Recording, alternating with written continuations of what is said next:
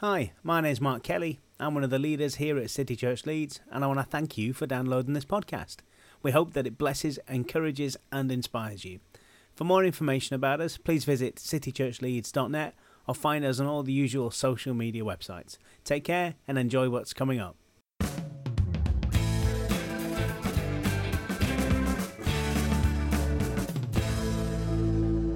Today we're starting the new series that we're doing, studying the book of Luke.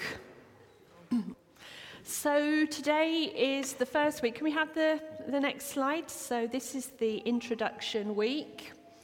Over the last few weeks, I'm sure like you, I've really enjoyed the book studies that we've been doing in the book of Mark. It's been so rich and so enlightening in different directions.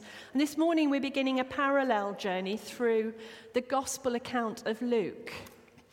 And you might be thinking, well, why are we doing that? We've done the gospels, but actually Luke isn't just more of the same. He's coming at the earthly story of Jesus from a completely different time, place and perspective than Mark. So it's just as if yesterday you might have been watching Le Grand Départ from any number of locations along the route or even on television, and of course bringing your own take on the spectacle, the stages of the race, your own knowledge and love of cycling or otherwise. And all that would have been entirely different to the way I saw things, because perspective is a very individual thing, isn't it? And yet there would have been facts about yesterday that we all agreed on. There would have been a record of what happened. So this morning, Mark has asked me to give the intro to our study of the book of Luke. And this is, of course, my individual take on it. So if I can have the next slide, this is what I'm going to cover very briefly. Something about the purpose of the book, who Luke was, and when his book was written, the times that Jesus and Luke lived in, and the major themes of the book. Now, this is what I've found as I've been reading. There may, of course, be many others that leap out at you or leap out at the people who are going to teach us over the coming weeks. So this is just some of the riches that you might find in Luke. So first of all, then, let's just think together about the purpose of the book. Can we read together from Acts 2, just 3 verses, verse 36 to 39, from the book that was the companion book to Luke's Gospel that was also authored by Luke. And this is the place where Peter found himself explaining to a huge crowd of people that had gathered, probably from across the region for the Pentecost feast.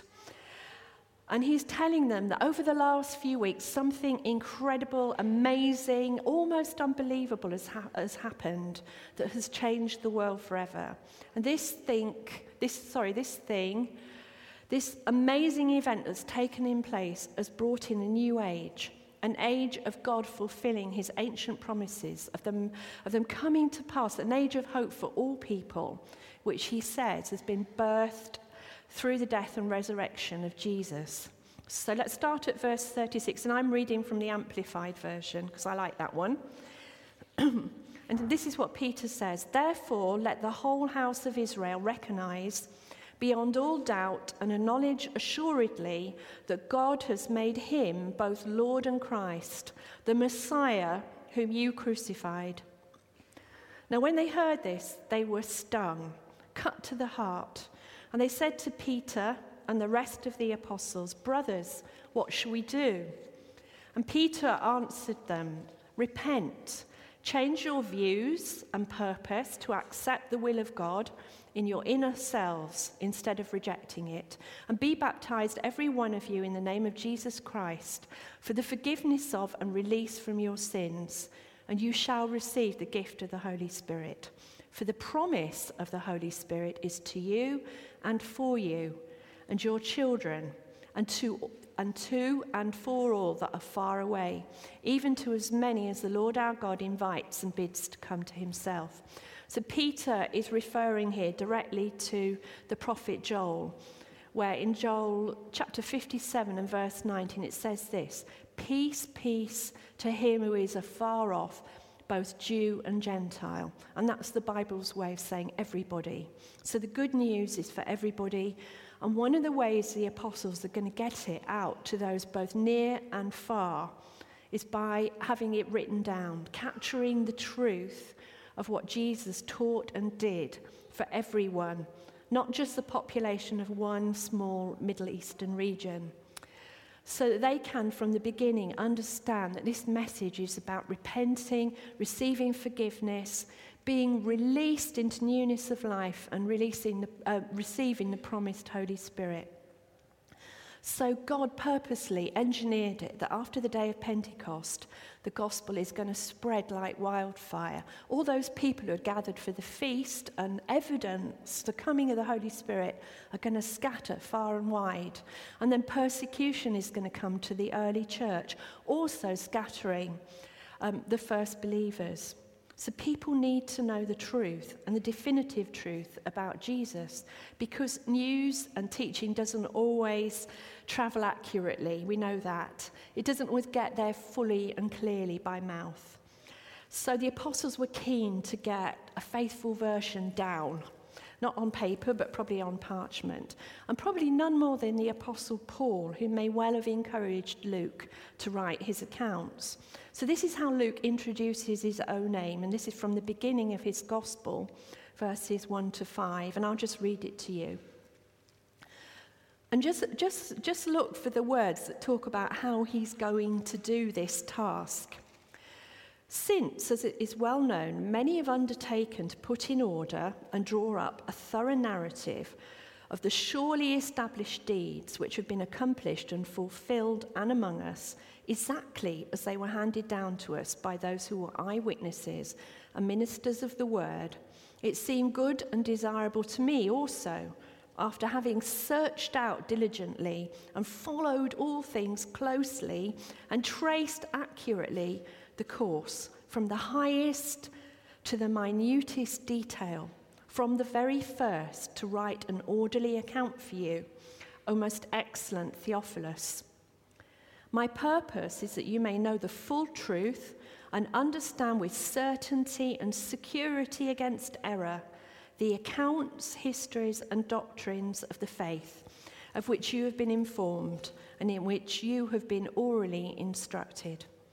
So Luke himself is not an eyewitness, not one of the original followers of Jesus during his time on earth, as far as we know. But his aim is to put the actual eyewitness accounts, the stories of those who were with Jesus from the beginning of his ministry, and some accounts which had already been gathered and written down, into an orderly narrative, a historical account, if you like, of everything that's happened accurately and in the right sequence. And like any good historian, he's searched out diligently, he's followed all the accounts closely, he's traced accurately what took place. Tom Wright, who's written a very good book about this called Luke for Everyone, tells us that Luke was appealing to a very wide base of evidence. He interviewed many primary sources of information, people who were there at the time in the minutest detail. And he's also listened to trusted storytellers in the community. We still have that oral tradition in the world today, where in some cultures, news and stories and narratives, histories of people are communicated by voice, orally, more powerfully than being written down. So Luke's listened to these trusted storytellers, these respected people who gradually codified the story of what had actually been said or what had actually happened and told it orally. And over time, they came to hold the official versions, if you like, and were respected to carry those stories faithfully from place to place. And that's why we've got so much commonality in the explanations of things between the Gospels.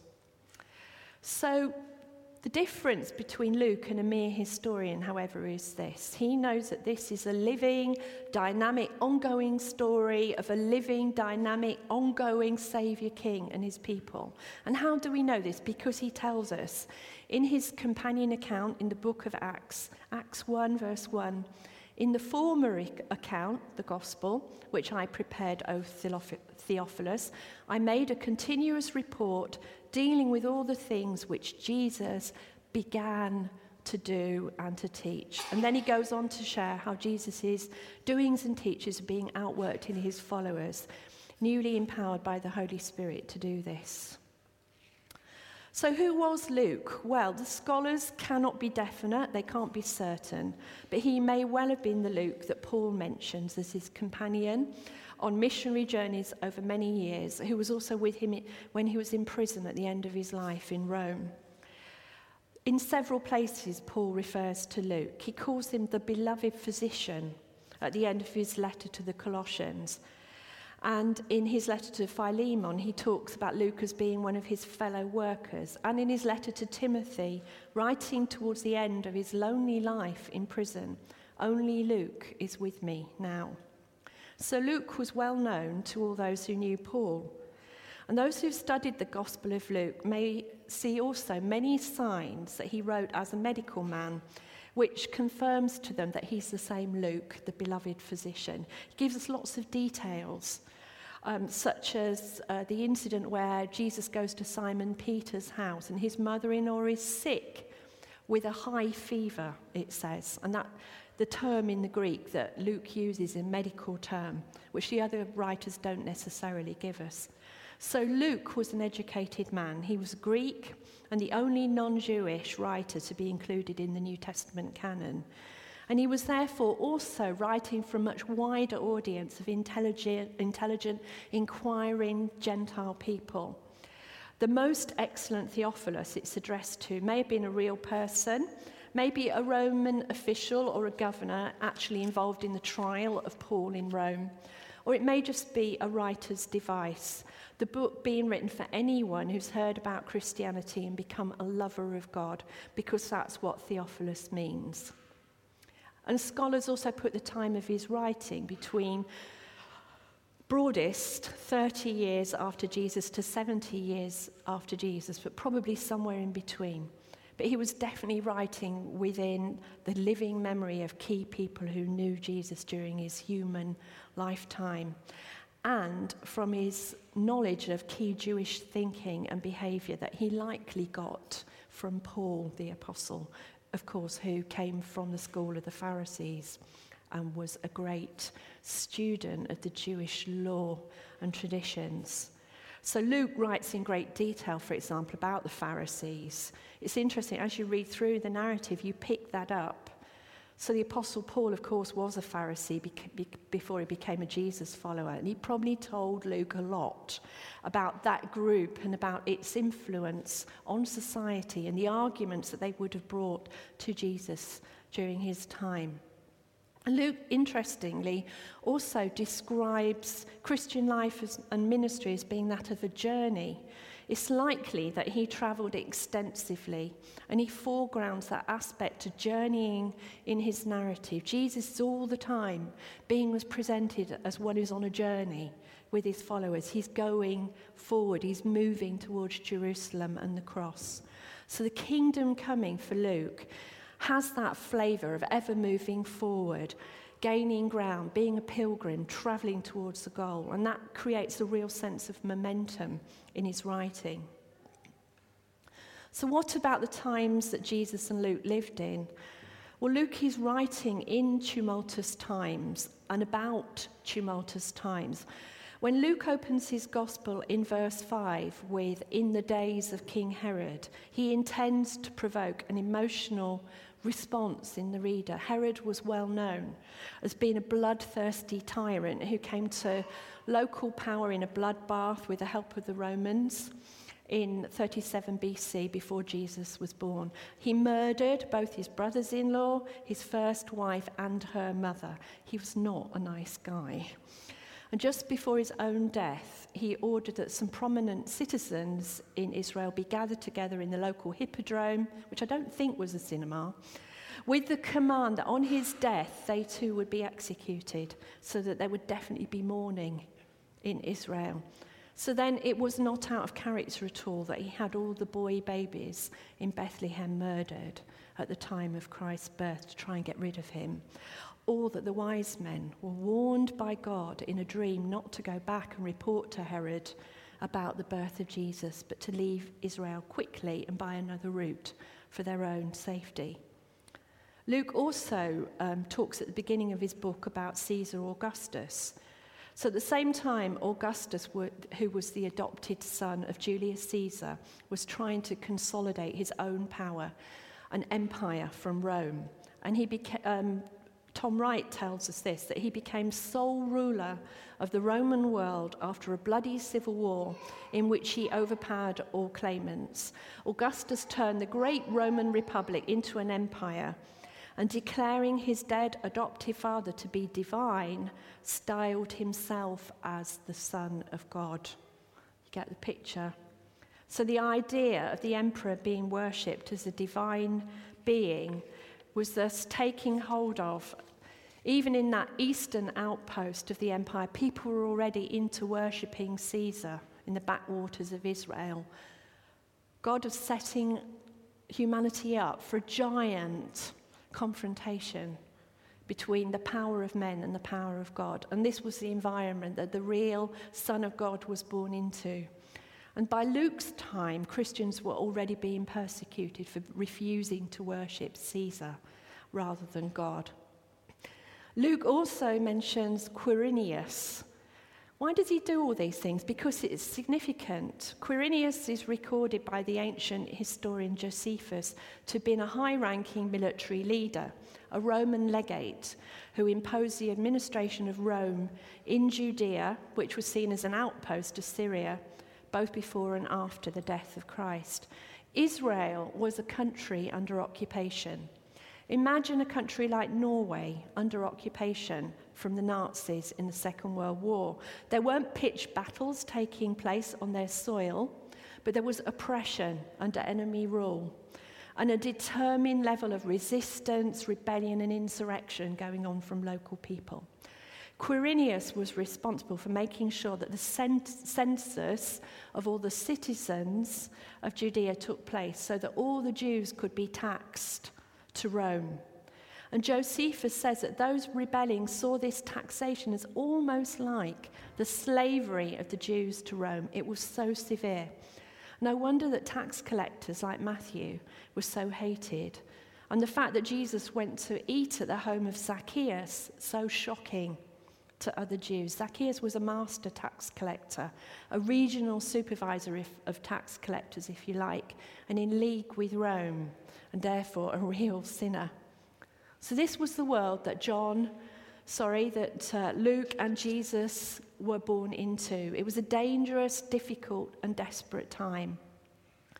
And by the time Luke wrote his book, Israel was headed for a bloody war with Rome that would see the eventual sacking and destruction of Jerusalem, terrible killing. And that was what Jesus prophesied in the Gospels would happen. The end of the world as they knew it came with the destruction of the temple and of Jerusalem. Some scholars also believe that Luke himself was a slave. He was certainly not a Jew. He first met Paul in Asia, and he was a Greek speaker, and he was a physician, a doctor, an educated man. But there were also many slave doctors at this time. Michael Card, for example, suggests that Luke is a nickname derived from his owner's name, and that Luke was actually a slave of the Apostle Paul's relative, Lucius, who's mentioned in Acts 13, who was set free to accompany Paul and to help him in his work and look after him on his travels. But whatever the facts of this, which we probably never know this side of glory, what comes over very clearly in the book is Dr. Luke's heart and compassion for people like slaves, those with no power or status in society, particularly women, and those on the bottom rung of society like shepherds who weren't even considered able to give testimony in a court of law, so low was their legal status. So now let's briefly look at some of the major themes that Luke pulls out in the gospel. Can I have the next slide, please? And I'm just going to talk very briefly about these because there isn't enough time to go into detail. But I will share my notes and references with everybody so that if you want to look at these themes in more detail yourself and track them through the scriptures, you can do. So first, Luke foregrounds the importance and power of prayer. More than any of the other gospel writers, Luke shares on the prayer life of Jesus and regarded it as significant. So Jesus went into the wilderness and prayed all night, Luke 5:16. He prayed before choosing the 12 apostles, Luke 6:12. Jesus was transfigured as he was praying, Luke 9:29. Jesus speaks and teaches about 2 parables on the subject of prayer, 11, 5-13, and 18, 1-8. And Jesus expels traders from the temple so that a place of prayer for the Gentiles might be re-established there, Luke 19:46.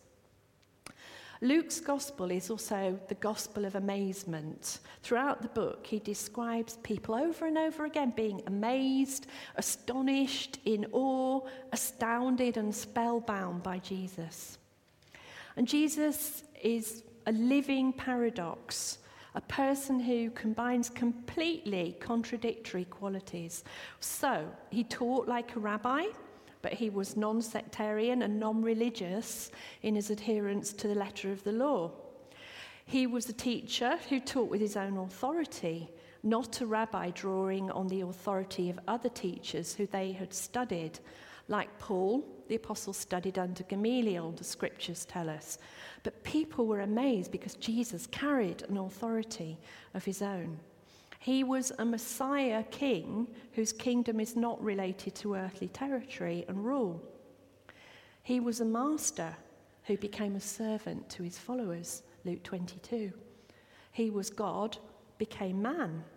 He was the one who gave up his earthly life to gain an everlasting kingdom. So all the way through his book, Luke juxtaposes those things, the paradoxes, the contrary nature of the way that Jesus operated, that amazed and confounded people. He totally upset the normal way of doing things. So I said before that Luke's is the gospel of the marginalised. And I want to draw attention to the fact that Luke particularly foregrounds women and their responses to and relationship with Jesus. He begins his account with 2 unlikely heroes, doesn't he? Elizabeth, the aging first-time mother of John, and Mary, the unmarried teenage mother of the Christ. And only Luke tells us about Anna, the prophetess, the long-widowed woman who'd spent her time in the temple where Jesus was dedicated as a baby. Luke shows us not only women healed and delivered by Jesus, but as his close followers and financial supporters. They sat at his feet and learned in a way that wasn't permitted under rabbinical law. They travelled with him on the road. They were the first to meet him after the resurrection, and they were there in the upper room on the day of Pentecost when the Holy Spirit fell, enabling the whole church. Luke tells us all this and more about women.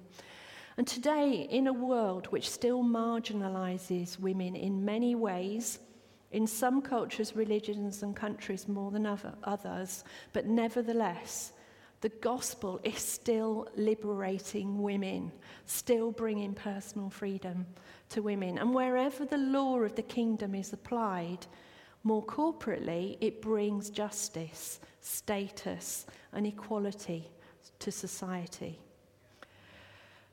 Luke is also the gospel of what I've called radical reversals. And Michael Card is very good on this. He says this: where those who should get Jesus, the scholars, the teachers and the rabbis who are looking for the coming of the Messiah, who know the scriptures and purport to love God, they don't get it.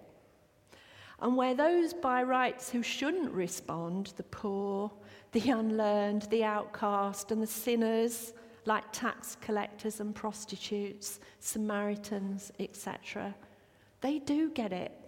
So those on the margins were drawn to Jesus because of his great compassion and inclusiveness. They do get him and they do respond in love to him. Jesus isn't looking for religious acquiescence. He's looking for a love response because he's all about love and hope and compassion and inclusiveness. Luke is the gospel of Hesed. Luke understands and reflects the Jewish concept of Hesed over and over again. And I know that this has been taught on in this church many times. He's bringing out the rounded nature and character of God as we understand it from the Old Covenant. He's bringing that into the New. Now, God uses that word Hesed to define himself, or that concept of Hesed, many times. This is how he revealed himself to Moses when he gave him the Ten Commandments, not as a legalistic and vengeful deity, but in Exodus 34:6, the Lord, a God merciful and gracious, slow to anger and abundant in loving kindness and truth. That's what Hesed means. It means when the person from whom I have a right to expect nothing gives me everything.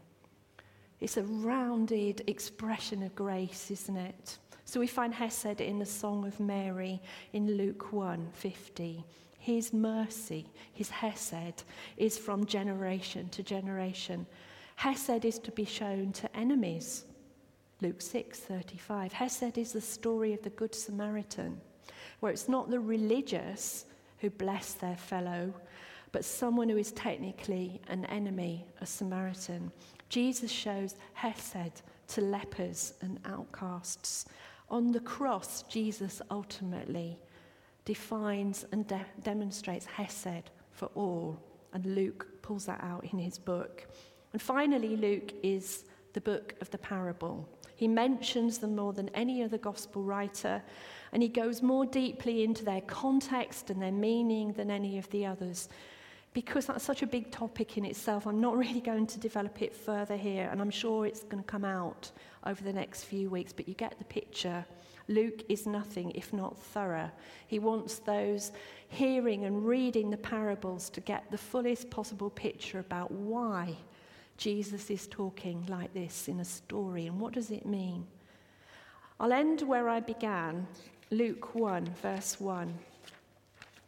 Since is as well known, many have undertaken to put in order and draw up a thorough narrative of the surely established deeds which have been accomplished and fulfilled and among us, exactly as they were handed down to us by those who are eyewitnesses and ministers of the word. It seemed good and desirable to me, Luke, also, after having searched out diligently and followed all things closely, and traced accurately the course from the highest to the minutest detail from the very first, to write an orderly account for you. My purpose is that you may know the full truth and understand with certainty and security against error the accounts, histories, and doctrines of the faith of which you have been informed and in which you have been orally instructed. So I'm going to stop there and trust that I've given you something like some dots on a page that are going to be joined up over the coming weeks to create a powerful picture of the truths revealed in the Gospel of Luke. Could you put the final slide up? Meanwhile, if you'd like to read further background for yourself on Luke, I can recommend these two books. So there's Luke for Everyone by Tom Wright, which also has a separate study guide that you can work through, and Luke, the Gospel of Amazement by Michael Card. And he's written a series of books on the Gospels called the Imagination series of Bible study guides. I really like them because Michael is an artist. He's a musician, a composer, an artist, and he paints in pictures, and that really appeals to me as he talks about the Gospels. He's talking in a way that all of us, if we use our sanctified imaginations, can get. Both of them really accessible, thin books. Okay, so I'm going to finish there.